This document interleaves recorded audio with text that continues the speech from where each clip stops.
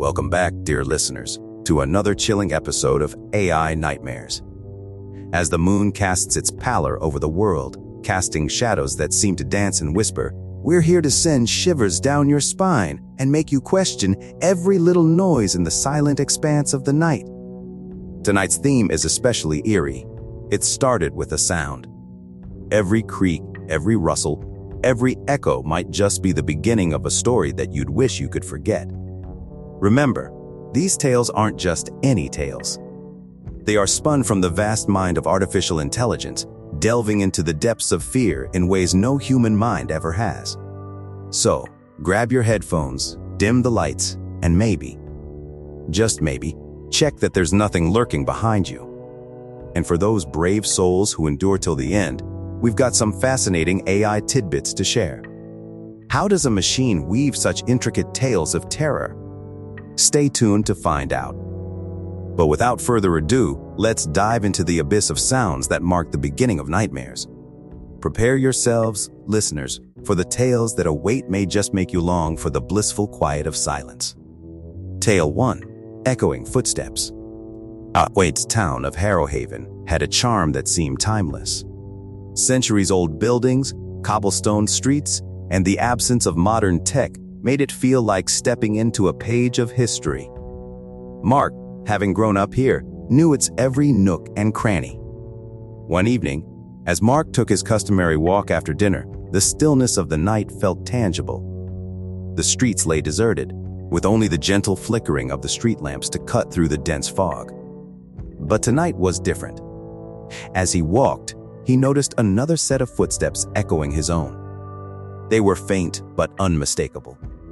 At first, he dismissed it as an echo bouncing off the walls of the old structures. But as he stopped to tie his shoelace, the footsteps continued, growing closer. Turning around, he saw nothing. No one. But when he resumed his walk, the footsteps returned. Mark tried changing his pace, even his route, but the footsteps mimicked him perfectly. Drawn inexplicably, he found himself outside his childhood home. It was there, in front of the old oak door, that a flood of memories hit him. He remembered playing with his twin brother, Luke. They would play a game, mimicking each other's steps perfectly, delighting and fooling their parents about which twin was which. But then he remembered the accident. Luke, running across the road to retrieve their ball, hadn't seen the oncoming carriage. Mark had lost his twin, his other half, that fateful evening. Suddenly, the footsteps stopped. And in the silence, a child's voice whispered, "Missed me, brother." Chilled to his core, Mark sprinted away, the memory of that tragic day and the eerie footsteps echoing in his ears. The town might have appeared timeless, but for Mark, its ghosts were all too real. Tale 2. Static Whispers. Juliet loved her grandmother's old things. The vintage dresses, antique furniture, and especially the old radio. It was a massive wooden thing, with intricate designs and a round dial in the middle. The radio hadn't worked for decades, but it made for a lovely centerpiece in her living room. One stormy evening, as lightning cracked and the wind howled, Juliet was curled up on her couch with a book. A sudden loud static made her jump. The noise was coming from the old radio. The dials turned frantically by themselves, settling between two stations. The static cleared, replaced by soft, whispered voices. "You mustn't go there. The time..." Startled, Juliet went over and tried to turn it off. It wouldn't budge. The whispers continued, growing more frantic. "It's not safe. They're coming."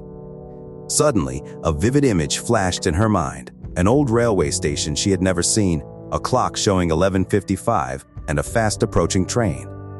She felt an inexplicable urge to go there. Drawn by an unknown force, Juliet drove through the storm, finding herself at an abandoned railway station, its clock stuck at. As the clock began to tick again, she heard the distant sound of a train approaching. The radio's whispers echoed in her mind, warning her of the danger. But as the train drew near, it wasn't a normal one. Ghostly figures stared at her from the windows, reaching out, beckoning. Juliet, paralyzed with fear, could only watch as the phantom train stopped and its spectral conductor stepped out, pointing at her. The radio's final whisper rang in her ears. "You weren't supposed to be here." As the train departed, Juliet was nowhere to be seen. The only evidence of her presence was the static from her car's radio and a clock that would never move past 11:55. Tale 3. The Attic's Lullaby. Clara had just moved into the old Whitfield house with her family. The mansion, with its Gothic architecture and sprawling grounds, was a testament to the town's history. But as with all old houses, it came with its own set of quirks and creaks. On the third night, as Clara lay in bed trying to adjust to her new surroundings, she heard a faint sound. It was a gentle, haunting lullaby, seemingly drifting down from the attic. Curious and a tad unnerved, Clara tiptoed up to the attic, the lullaby growing clearer with each step. The attic was filled with old trunks, dusty books, and forgotten memories. In one corner, illuminated by the soft glow of moonlight streaming through a cracked window, stood an antique rocking chair. It swayed rhythmically, as if an invisible entity was comforting an unseen child. Pinned to the chair was a faded photograph of a woman, the resemblance to Clara uncanny, holding a baby. Beside it, an old diary lay open. It spoke of a woman named Lillian, an ancestor of Clara's, who had tragically lost her baby. Devastated, she would sing lullabies in the attic, hoping her child's spirit would hear. Feeling a sudden cold draft, Clara heard a whisper right next to her ear, "Sing with me." Terrified, she bolted from the attic, the haunting lullaby echoing behind her. But every night thereafter, Clara would hear it, a melancholic reminder of the heartbreak that once occupied the house. And on some nights, when the moon was just right and the wind carried the right tune, neighbors swore they could hear two voices singing a lullaby in perfect harmony from the old Whitfield house. Tale 4. Cellar's Clatter. It was a house that had seen better days. Standing alone on the outskirts of the village, its wooden frames were rotting and the garden was overgrown with weeds. But to Olivia, who had just inherited it from a distant relative, it was a project, an adventure. As she started cleaning the house, she was drawn to the cellar. It was bolted shut, but after some effort, she managed to pry it open. The air inside was damp, heavy with the scent of mold. Old barrels, broken furniture, and cobwebs filled the space. But what caught her attention was a peculiar metal box adorned with strange symbols and securely locked. That night, as Olivia settled into her temporary bedroom, she was jolted awake by a loud clatter. It seemed to emanate from the cellar. Lighting a lantern, she descended the wooden steps to investigate. The metal box was now open, its contents spilled on the floor, old coins, a withered feather, and a vial containing a dark liquid. Before she could process the sight, a ghostly apparition appeared. It was a woman, her eyes hollow, her mouth mouthing silent words. She pointed at the vial, and then to herself, a look of sheer desperation on her face. Curious and frightened, Olivia picked up the vial and uncorked it. The smell was potent, intoxicating. The apparition motioned her to drink it. Hesitating for a moment, Olivia took a sip. A rush of memories flooded her senses. She saw the woman, once vibrant and alive, being accused of witchcraft by the villagers. Locked in her own cellar, she was left to perish. But before her final moments, she had concocted a potion, hoping someone in the future would release her spirit. As the memories faded, Olivia felt an overwhelming sadness. The apparition's form began to disintegrate, her spirit finally at peace. But as the first light of dawn crept into the cellar, Olivia realized the potion's price. She was now trapped in the house, her own spirit bound to the very walls, waiting for the next soul to find the metal box and its cursed contents. Tale 5. Whispers from the Radio. Lena had always been a lover of all things vintage. From her wardrobe to the furniture in her house, she prided herself on her eclectic collection of items from eras gone by. Among her favorite possessions was an old radio, a gift from her grandmother. Its wooden exterior was worn, and its fabric-covered speaker had seen better days, but Lena adored it. Every evening she'd tune into various stations, losing herself in the melodies and stories from the past. One evening, As she was searching for a clear station, Lena stumbled upon a frequency she had never heard before.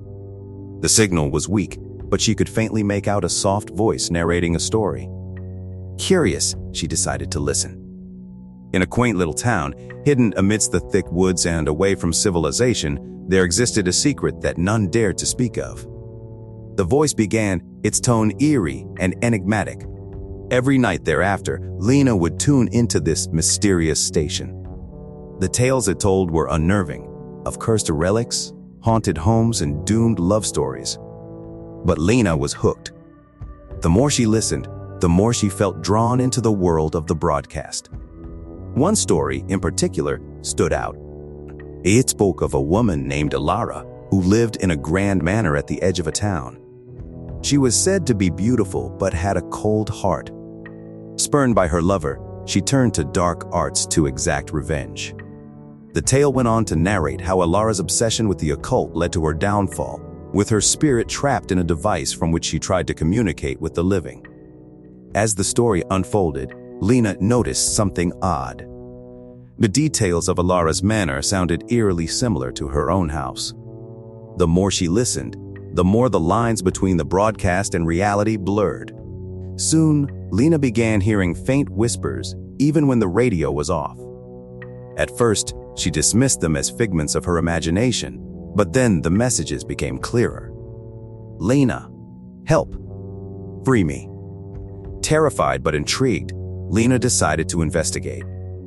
Delving into the town's history, she discovered that her home once belonged to a woman named Alara. Rumors of witchcraft, forbidden rituals, and a tragic love story marred her legacy. Realizing the link between the radio broadcasts and the haunting events in her home, Lena decided to confront the spirit. One night, she sat in front of the radio, summoning the courage to communicate with Alara. "Alara, if you're here, tell me what you want," she whispered. The radio crackled to life, the familiar eerie voice replying, "Free me, Lena. Help me move on." Over the next few weeks, Lena embarked on a mission to release Alara's trapped spirit.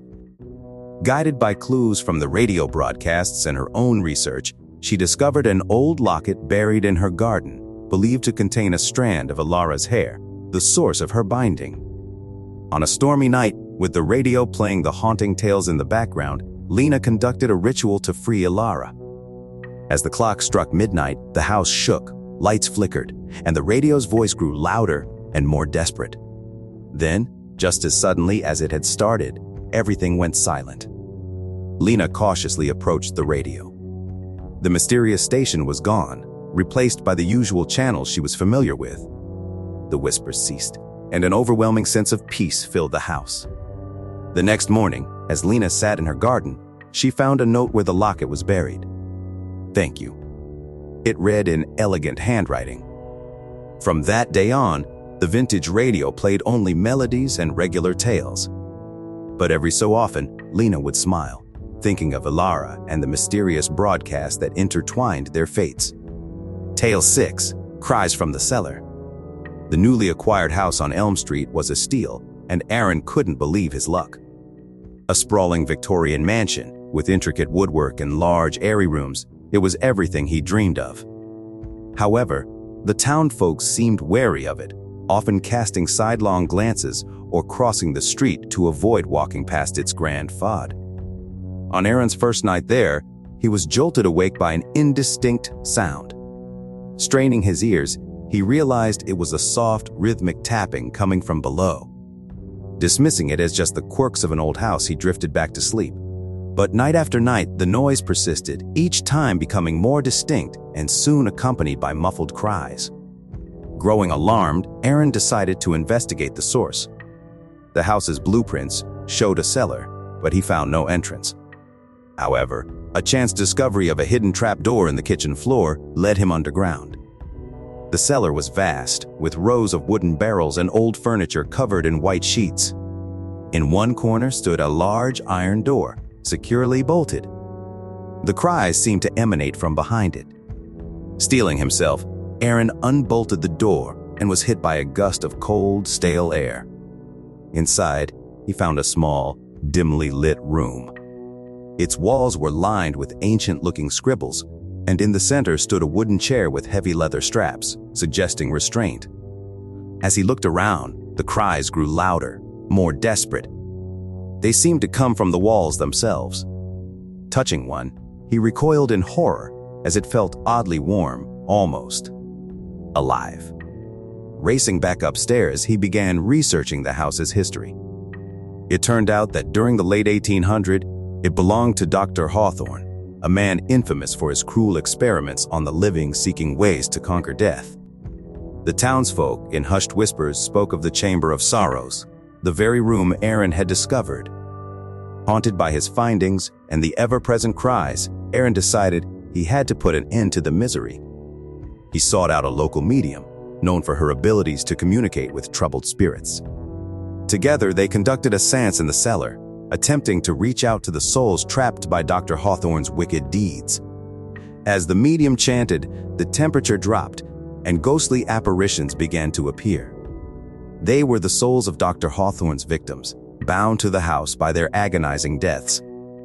Through the medium, they communicated their desire for release. They spoke of a ritual Dr. Hawthorne had used, which bound them to the chamber, their souls forever tormented by their last moments. Working with the spirits and using the clues they provided, Aaron managed to uncover Dr. Hawthorne's diary. Within its pages, he found the counter-ritual that would release the trapped souls. On a moonless night, Aaron, with the medium's help, performed the ritual. The house echoed with the screams and cries of the spirits, each reliving their final, painful moments. And then, with a deafening silence, it was over. Aaron hoped he had finally brought peace to the troubled souls in the house. But the next night, as he lay in bed, he heard it again. The soft tapping, now accompanied by Dr. Hawthorne's sinister laughter. Etarnter, it seemed, had returned, angered at being denied his eternal subjects. The house on Elm Street had gained another ghostly resident, its malevolence deeper than ever before. Sleepless nights turned into terrifying days as Aaron became trapped in a never-ending cycle of hauntings. The house, once a dream, was now a prison. The town folks would sometimes gather outside, watching in morbid fascination, as chilling screams and eerie laughter echoed from within, a grim reminder of Elm Street's cursed legacy. Tale 7: The Symphony of Silverware. The O'Connors were an ordinary family, living in a picturesque suburban neighborhood. Their life was simple, their routines set. Little did they know, an innocuous act would plunge them into a world of horror they could have never imagined. It began with the purchase of a new silverware set. The old one was showing signs of wear and tear, and Mrs. O'Connor decided it was time for an upgrade. She stumbled upon a beautiful set at a local estate sale. Ornate patterns, an antique finish, and surprisingly cheap, she couldn't resist. The very first night they used the new silverware, strange things began to happen. Forks and knives moved on their own, aligning themselves in intricate patterns on the dinner table. Spoons would occasionally levitate a few inches off the surface, only to drop with a loud clang.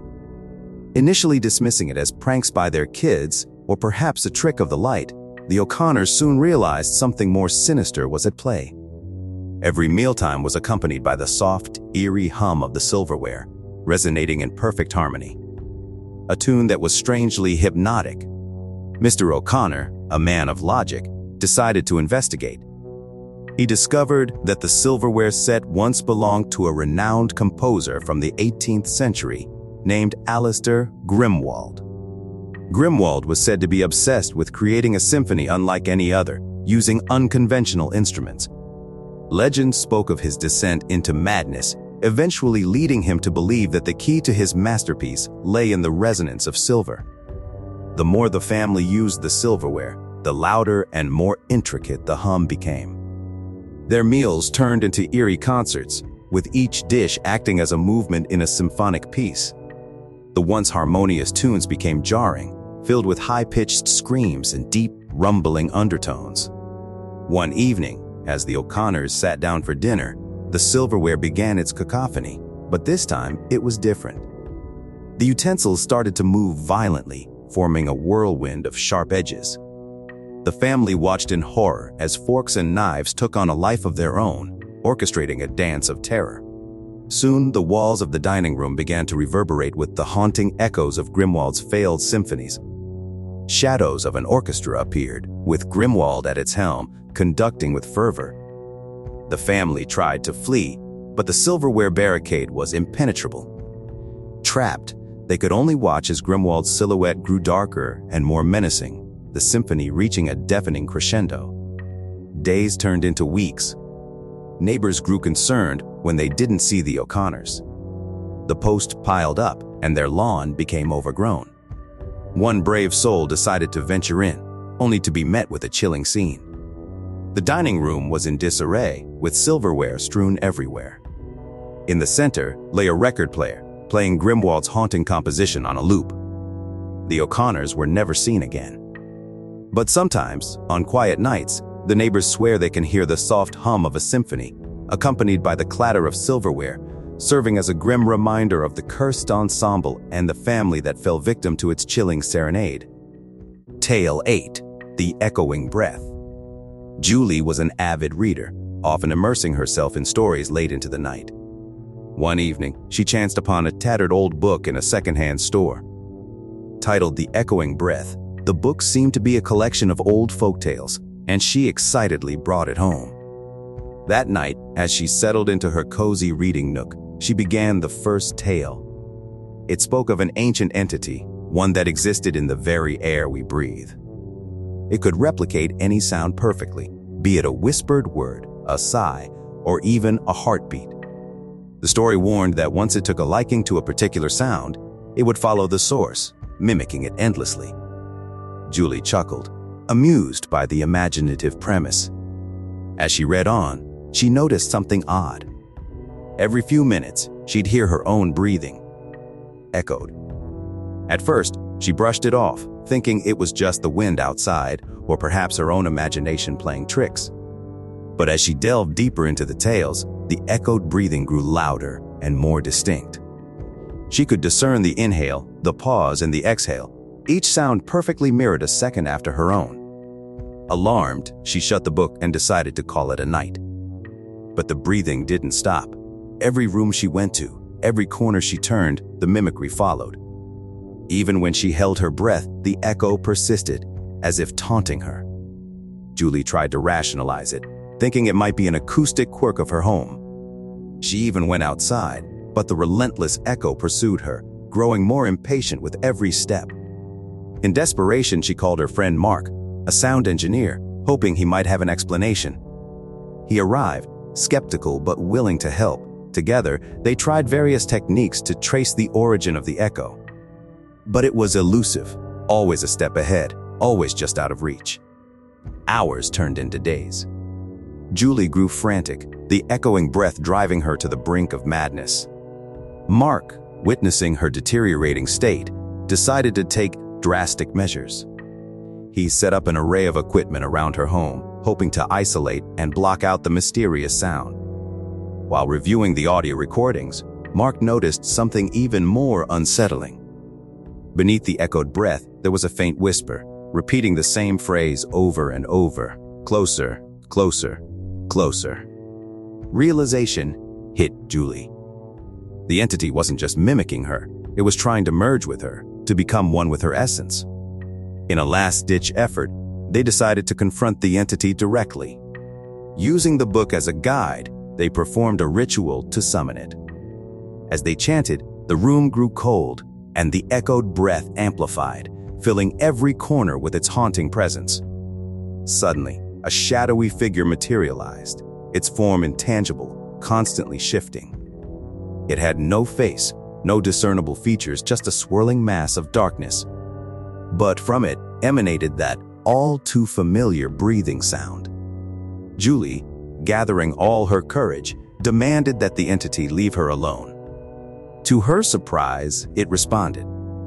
In a voice that was a chorus of 1,000 echoes, it spoke, "I am the essence of life, the breath you take, the sound you make. Once called, I cannot be unsummoned."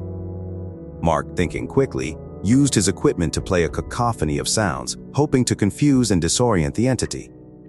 For a moment, it seemed to work. The entity writhed and twisted, its form breaking apart. But just as they began to hope, the entity reformed, larger and more menacing. It lunged at Julie, its shadowy form enveloping her. Mark watched in horror as she was absorbed, her form merging with the entity's. Then, as suddenly as it had appeared, the entity vanished, leaving Mark alone in the room, the deafening silence broken only by a soft, echoing breath. From that day on, Mark could never shake off the feeling of being watched. Every breath he took, every sound he made was echoed back. And sometimes, in the dead of night, he'd hear Julie's voice, a mere whisper, carried by the wind, warning him of the entity's insatiable hunger for sound. And life. Tale 9. The Resonance of Souls. Following the mysterious disappearance of Julie, whispers of the echoing breath circulated throughout the town. People spoke of an entity, a shadow that fed on sound and merged with the essence of its victims. Yet, it wasn't just fear of the entity that plagued the town, it was something far more insidious. Mark, forever scarred by the horrifying events he witnessed, became obsessed with the book and the entity. He delved deeper, discovering tales that spoke of the resonance of souls.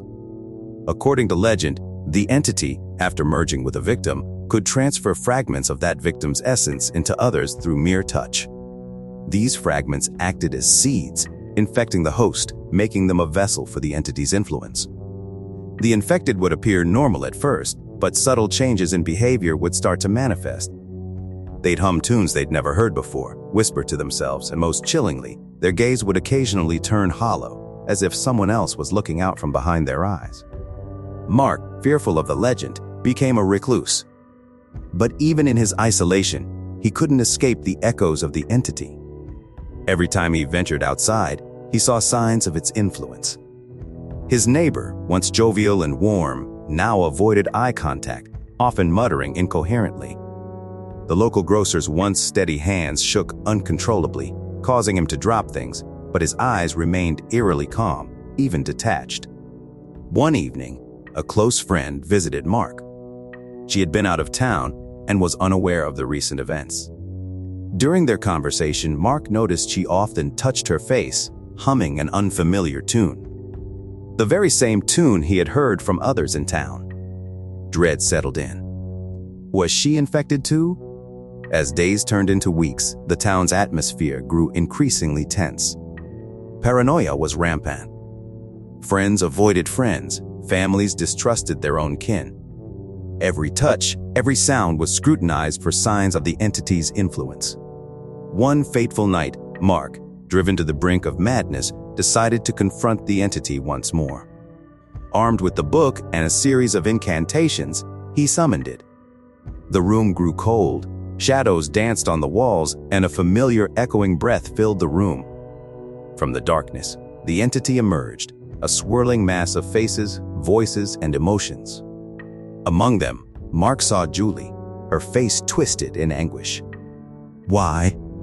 Mark cried, tears streaming down his face. "Why are you doing this?" The entity responded, its voice a cacophony of those it had absorbed. "I am the keeper of souls, the harbinger of resonance. Through each essence I take, I gain strength, and through each seed I plant, I expand." Mark, desperation evident in his voice, pleaded, "Take me, but spare the others." The entity paused, considering his offer. "Very well," it whispered, its form rushing towards Mark, enveloping him. The next morning, the town woke up to a sense of calm. The sun shone brighter, the air felt cleaner, and the eerie atmosphere had lifted. But Mark was nowhere to be found. Relief was short-lived. Soon, townspeople began to notice that every time they looked at another person, they'd see a flash of Mark's face, his eyes filled with terror and warning. The touch of a hand, the brush of a shoulder, even a mere glance, carried the weight of Mark's sacrifice, a constant reminder of the entity's pervasive reach. To this day, residents of the town live in fear of one another. They avoid eye contact, seldom speak, and rarely touch. For they know that with every interaction, the resonance of souls is at play, and within them might lie the echoes of an entity that hungers for more. Tale 10. The Melody of Mourning. In the wake of the events surrounding the resonance of souls, a peculiar phenomenon began to manifest in the neighboring town of Larkspire. A melody, haunting yet strangely alluring, wafted through the air every night, just as the clock struck midnight. No one knew where it originated from or who played it, but its effects were undeniable.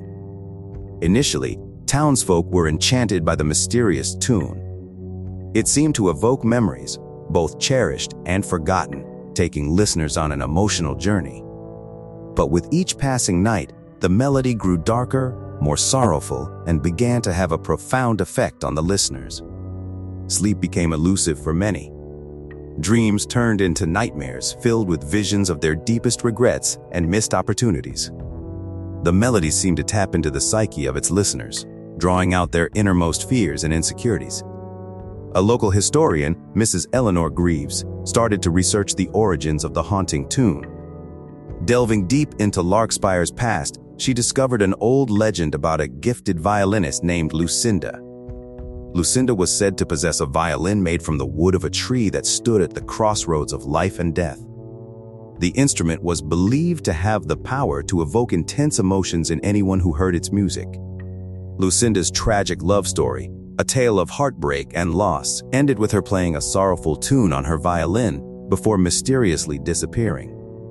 Some said she merged with the instrument, her soul forever trapped within its strings.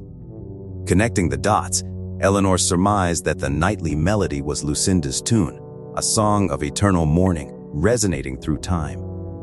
The town convened a meeting to address the haunting nocturnal serenades. Many were on the brink of madness, the melody's sorrow weighing heavily on their souls. Eleanor proposed a plan to find Lucinda's violin and put an end to the nightly torment. Using the legend as a guide, a group set out to the old forest on the outskirts of Larkspire. As midnight approached, they began to hear the melancholic tune, its notes guiding them deeper into the woods. They finally arrived at a clearing, where, illuminated by the soft glow of the moon, stood the ancient tree from the legend. Hanging from one of its branches was Lucinda's violin, its strings seemingly vibrating on their own, producing the haunting melody. Next to the tree stood a silhouette, a figure in a flowing dress, her form flickering like a mirage. It was Lucinda, forever bound to her instrument. With trepidation, Eleanor approached, reaching out to grasp the violin. But as her fingers touched it, a surge of emotions overwhelmed her. Visions of Lucinda's life, her love, her heartbreak, and her final moments flashed before Eleanor's eyes. The weight of centuries of sorrow threatened to crush her spirit. But Eleanor's determination prevailed. Channeling all her willpower, she played a counter melody on the violin, a song of hope and release. The notes intertwined, the sorrowful tune gradually giving way to one of peace. As the final note echoed through the forest, Lucinda's form solidified, her tear-filled eyes meeting Eleanor's. With a nod of gratitude, she faded away, the violin falling silent. The town of Larkspire finally found respite from the nightly melodies of mourning. But those who ventured into the forest at night often reported hearing soft violin notes, not of sorrow, but of love and redemption. Yet, the haunting experience left a lasting impact. Residents began avoiding music, fearful of the emotions it might invoke. Silent nights became the norm, and Larkspire earned a new title, the town without sound. For in the echoes of silence, the memories of a haunting melody lingered, a testament to the power of sound to terrify, torment, and touch the soul.